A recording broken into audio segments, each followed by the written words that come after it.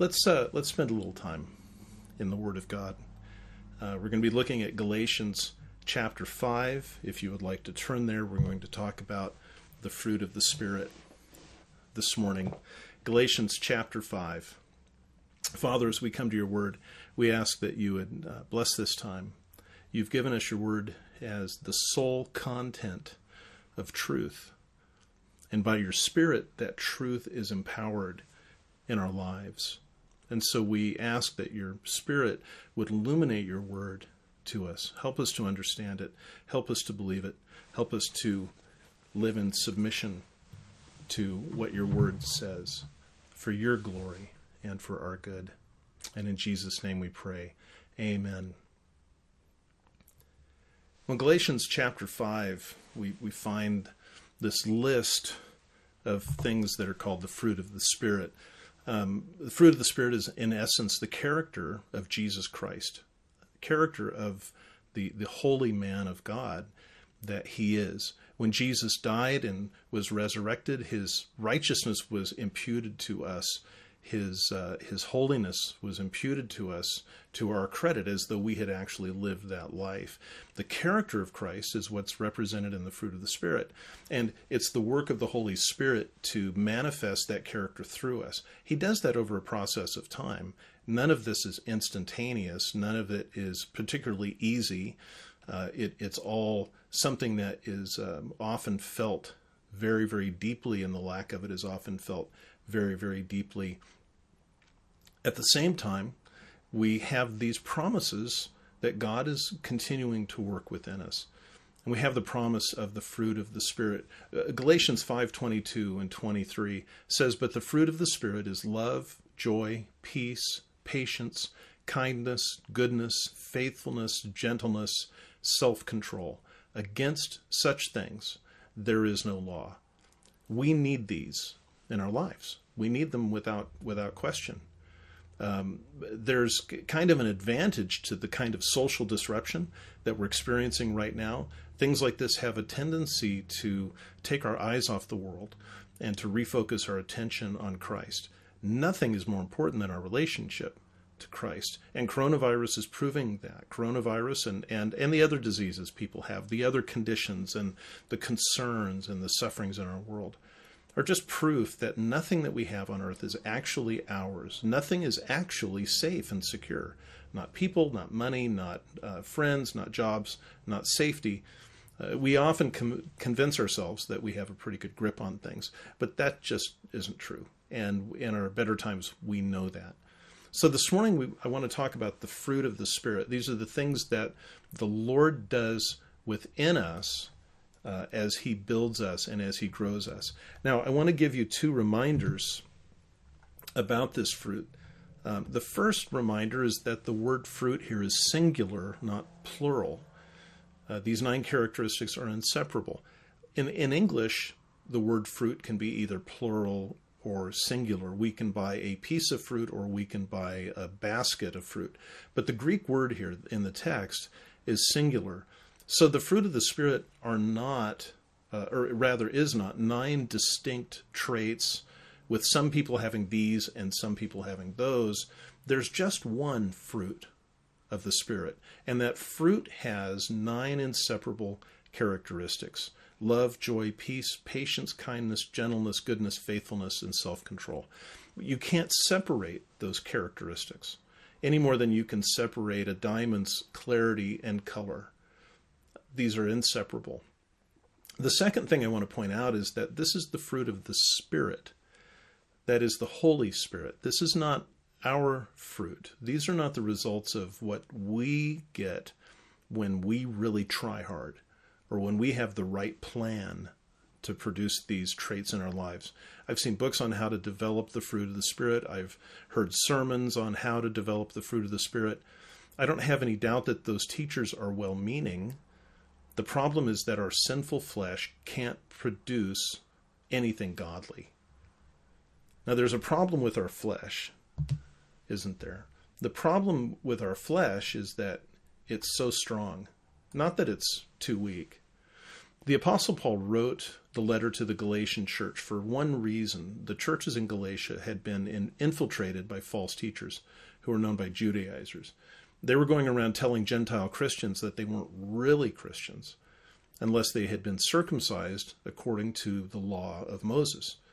That one little change, as small as it is, just one law, just one statute that you have to obey, utterly changes the gospel from the true gospel of grace to a false gospel of works. If you want to read Galatians chapters 1 and 2 after the service today, you'll see just how strongly the Scripture presents the curses on those who teach a false gospel. And in Galatians chapter 5, Paul makes it very clear that those who are circumcised are obligated to keep the entire law. If you decide you're going to keep one law, just one, and that you have to keep that one law in order to be right with God, you are going to have to keep every aspect of the law. You can't parcel it out. And people who do that are essentially saying to the Lord, I don't need your righteousness. My own righteousness will be enough for me. And so Paul tells us in Galatians chapter 5, verses 19 through 21, just how wicked the flesh really is. He says, now the works of the flesh are evident: sexual immorality, impurity, sensuality, idolatry, sorcery, enmity, strife, jealousy, fits of anger, rivalries, dissensions, divisions, envy, drunkenness, orgies, and things like these.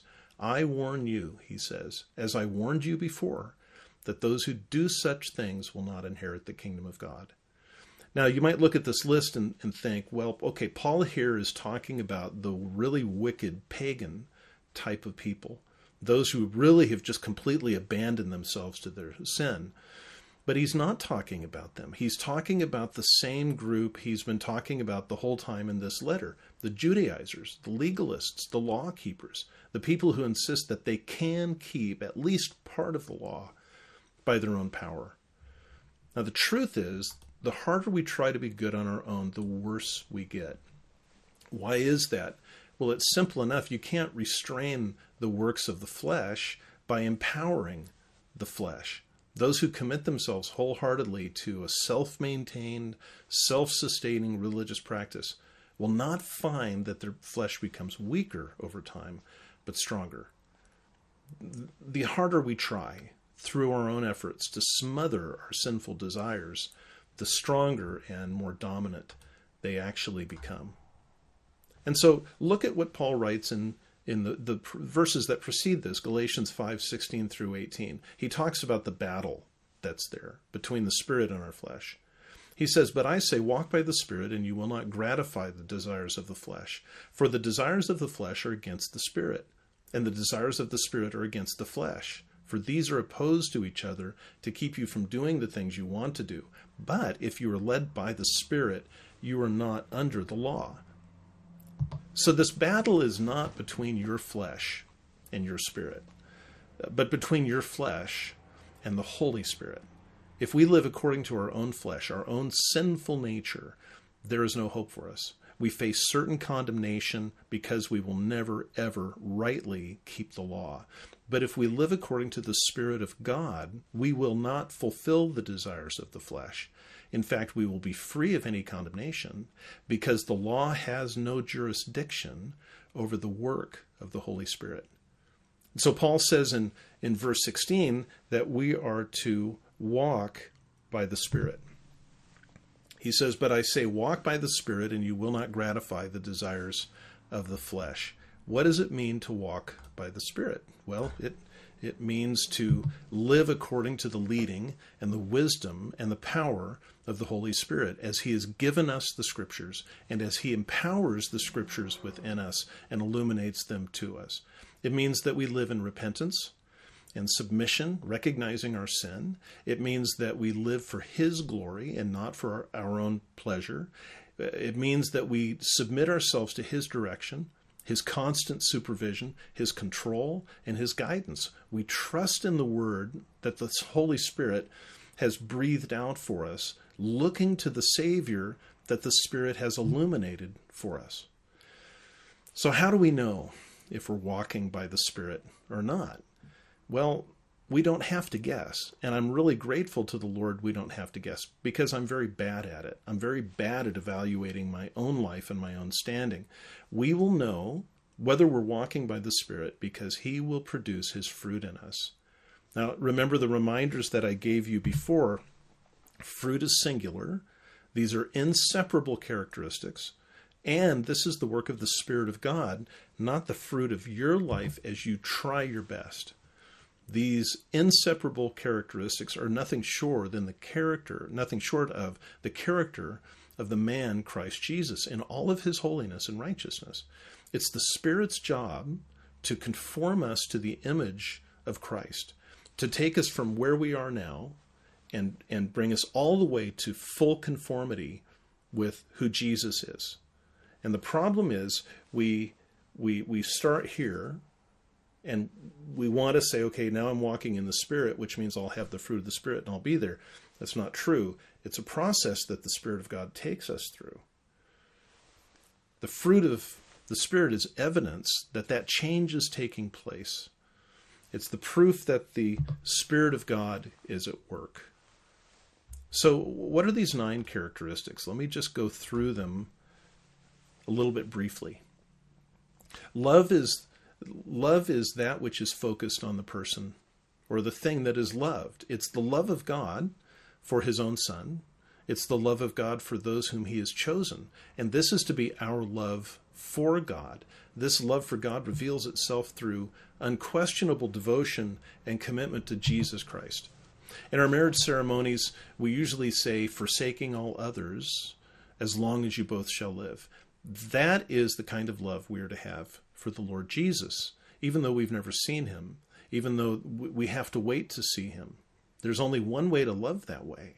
There's only one way to have that all-encompassing love that causes us to turn away from other gods, and that is the work of the Holy Spirit within us. It's not a choice that we can make. It's something that is given to us by the Spirit of God. Joy is tremendous gladness, great happiness, felt in the depths of the soul. It's expressed outwardly. In the book of Psalms, joy is often connected to singing and shouting. Psalm 5:11 says, "Let them ever sing for joy and shout for joy, all you upright in heart," says Psalm 32:11. So what is there to rejoice about in this world? You can just kind of look around you and think about your life and think about the things that are around you. And try and find a reason to have heavenly, pure, holy, wonderful joy in all of that. Let me save you some time. You're going to fail. You can't have this kind of joy by living in this world and by focusing on the things of this world. What do we have to rejoice about in this world? We have God. We have God the Father, God the Son, God the Holy Spirit. We have the Word of God. We have the people of God. We have the salvation that has been brought to us in Jesus Christ and the promise of eternity in his presence. So this isn't casual happiness. This isn't just moments of pleasure. This isn't relief from suffering every once in a while. This is a deep-seated, long-lasting joy in Jesus Christ, regardless of what happens from day to day, regardless of our health or the state of our finances, frankly, regardless of the struggles of our soul. This is joy that is based on the promise of God and the faithfulness of God. There's only one way for a person to have that kind of joy. And you know what it is? It's for the Holy Spirit to produce it in us as we walk in him. Peace is a state of freedom from worry and anxiety and inner turmoil. To be at peace means to be in complete harmony with God without any concern about that harmony being lost. The Lord says very clearly in Isaiah chapter 48 that there is no peace for the wicked. So there's no hope for those without Christ to have this kind of peace. They can find some kind of temporary earthly peace with drugs or alcohol or some other distraction, but that just mutes the troubles for a brief time, and then those troubles come flooding back stronger than ever. The children of God, Romans 5:1 says, have peace with God because they have been justified by faith. What does it mean to be justified by faith? It means to have God declare you as righteous as Jesus Christ. And he does that by giving you the credit for Jesus' righteous life. See, peace with God means having a harmonious relationship with God where there's no fear of judgment, there's no fear of condemnation, there is only hope. This is real peace. It's permanent. It's unshakable.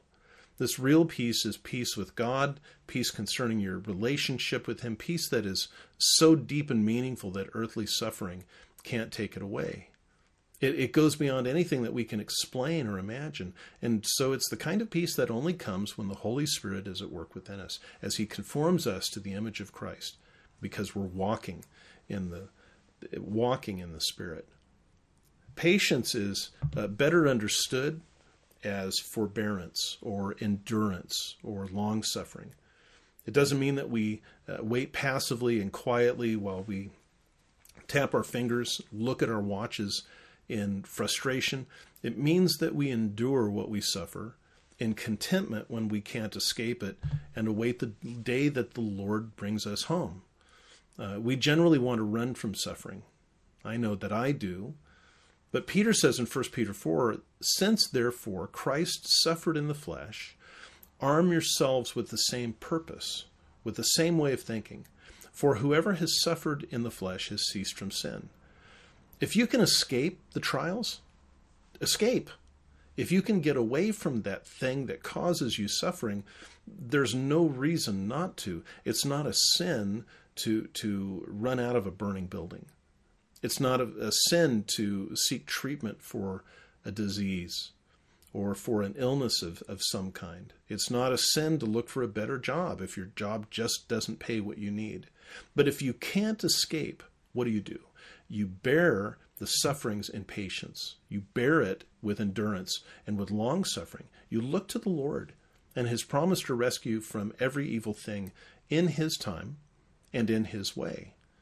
That kind of patience can only come when the Holy Spirit has done and is doing a miraculous, wonderful work in the heart. Kindness, we all know what kindness is. It's not a complicated word. It means being mild. It means being good to others. Kindness is always important. But how much more it's important during times of suffering and chaos. In Matthew chapter 12, Jesus is described using prophetic words from Isaiah chapter 42. It says, a bruised reed he will not break, and a smoldering wick he will not quench. What does it mean that a bruised reed he will not break, and a quenched wick he will not or a smoldering wick he will not quench? What it means is Jesus doesn't come to you in your suffering, in your pain, in your sorrow, in your guilt, in all of your shame over your sin, and finish the job of destroying you. He doesn't come to add to the burden that you're already carrying. In fact, in the Gospel of Matthew, he says, come to me, all of you who are weary and heavy laden, and what? I will give you rest. He promises rest for us. This is Jesus who touched the leper, who was untouchable. This is Jesus who permitted himself to be touched by the woman with the hemorrhage. This is Jesus who gathered children in his arms and who was filled with compassion for the people of the land because they were like sheep without a shepherd. This is kindness in action. Kindness embraces others in their fear and uncertainty, tells them the truth, urges them to trust fully in the Lord Jesus Christ. That kindness, when it's exhibited in the worst sort of circumstances, as many people in the country and the world are facing right now, is something that can only be the work of the Spirit of God, who is making us like the Lord Jesus. Goodness is moral excellence. It is being a person of high integrity, honest in your conduct, wholesome in your thought, concerned with others and with their needs. It's not just a way of living, or a way of thinking rather, but a way of living. There's a strong connection actually between goodness and usefulness. Being somebody that is beneficial to others, especially to those who are in need. But goodness is not just a question of how you behave. It's not just your actions. Goodness is a matter of who you are.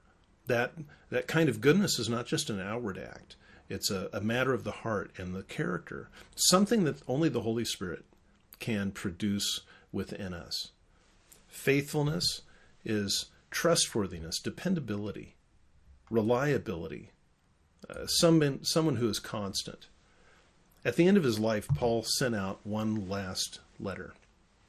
In that letter, which was sent, by the way, to Timothy, Paul is in Rome. He's facing execution. He knows that the time of his death is near.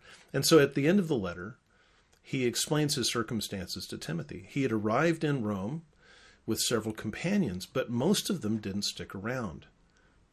He writes that Demas and Crescens and Titus and Tychicus are all gone, and they all had various reasons, some good, some bad. Luke alone had stayed with Paul. Good for Dr. Luke. And then Paul says to Timothy, when you come, bring my cloak and the books, and especially the parchments.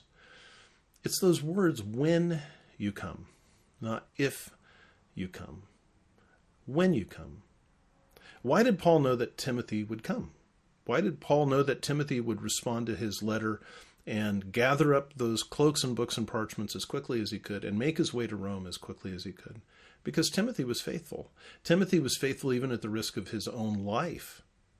Well, that kind of faithfulness is not a human trait. It's a work of the Spirit of God that he does in us when we walk in him. Gentleness speaks of being mild, being meek, being humble, being honoring toward others. Gentleness is willing to yield. Here it means being willing and happy to yield to God. It speaks of tenderness towards others as well as patience toward them for the sake of God's will. You remember the story of Joseph in the Old Testament, in the book of Genesis. Joseph's brothers hated him so much that they sold him as a slave. Years later, when he had complete power over them, they were utterly terrified. But Joseph said to them, you meant evil against me, but God meant it for good, to bring it about that many people should be kept alive. So do not fear. I will provide for you and your little ones. That's gentleness. That's gentleness in action. We see it as well in many of the martyrs of the church. Many of the martyrs of the church died being executed while they were preaching the gospel. They weren't shot in their pulpits. They weren't dragged out during a church service and hung from a tree. They'd been imprisoned, and they preached to their captors the whole time. And there were many of them who, as the sword was being raised, as the flames were being lit, preached the gospel to their executioners. That is gentleness. That is the kind of meek humility that makes us useful in the kingdom of God. But it's not a human trait. It's not something that we can stir up within ourselves. It's the work of the Spirit of God as he conforms us to the image of Jesus Christ. And then finally, we have self-control. Now, self-control is exactly what it sounds like. It is mastery over your desires and your passions and your appetites. It's the desire and ability to willingly, happily subject yourself to God. 1 Corinthians 9 uses this word to describe athletes. They have to exercise self-control in order to compete if they think that they want to win. Here's the thing, though, about self-control here. The word doesn't mean that we grow as Christians until we don't need the Holy Spirit anymore. That we grow to such an extent of spiritual maturity that we are able to perfectly govern our own lives for the glory of God and the glory of Christ. Really what it means is, as we grow in Christ, we more and more freely give up our right to self-control and surrender ourselves to God. It takes more self-control to give up control of your life than it does to exercise control of your life. That's what Jesus did. Jesus came and said, I'm not here to serve myself. I'm here to serve the Father. I'm here to die as a ransom for many. The Son of Man, he says, did not come to be served, but to serve and to give his life as a ransom to many. Jesus yielded up control to the Father, and he lived for the glory of the Father. The Spirit does this work within us when we walk in him.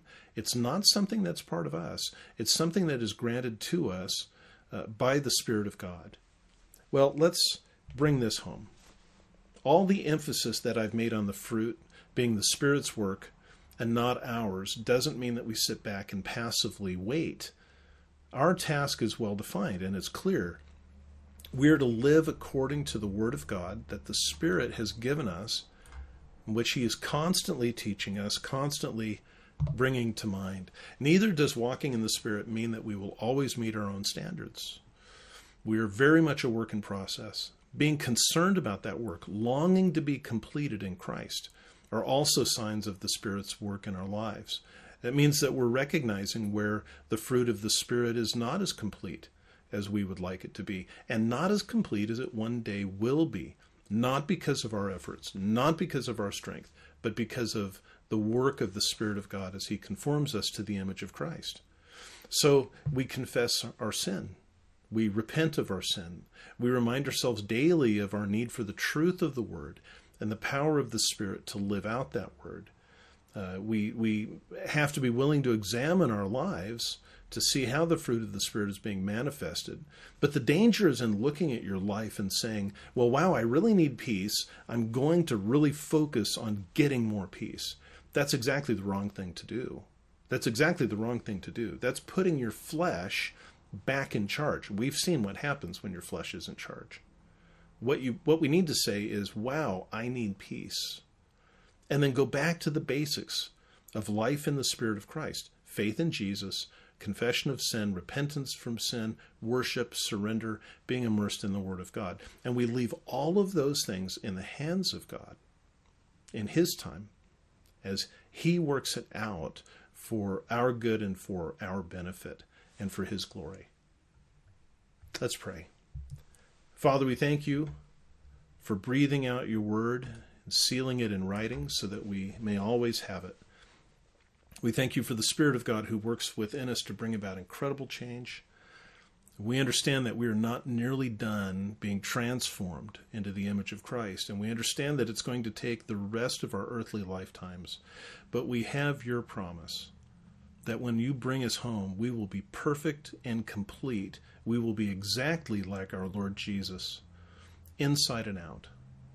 And so we ask for Your wisdom and Your guidance and protection this week, for Your eternal glory. We ask that You would bless those who are not able to join us this morning and those who are separated from us and isolated from us by the rules that are in place right now. Make us people of the gospel. Fill our hearts with the gospel because we need the gospel ourselves. Fill our mouths with the gospel because the world is dying for it. We thank You for that in Jesus' holy name. Amen.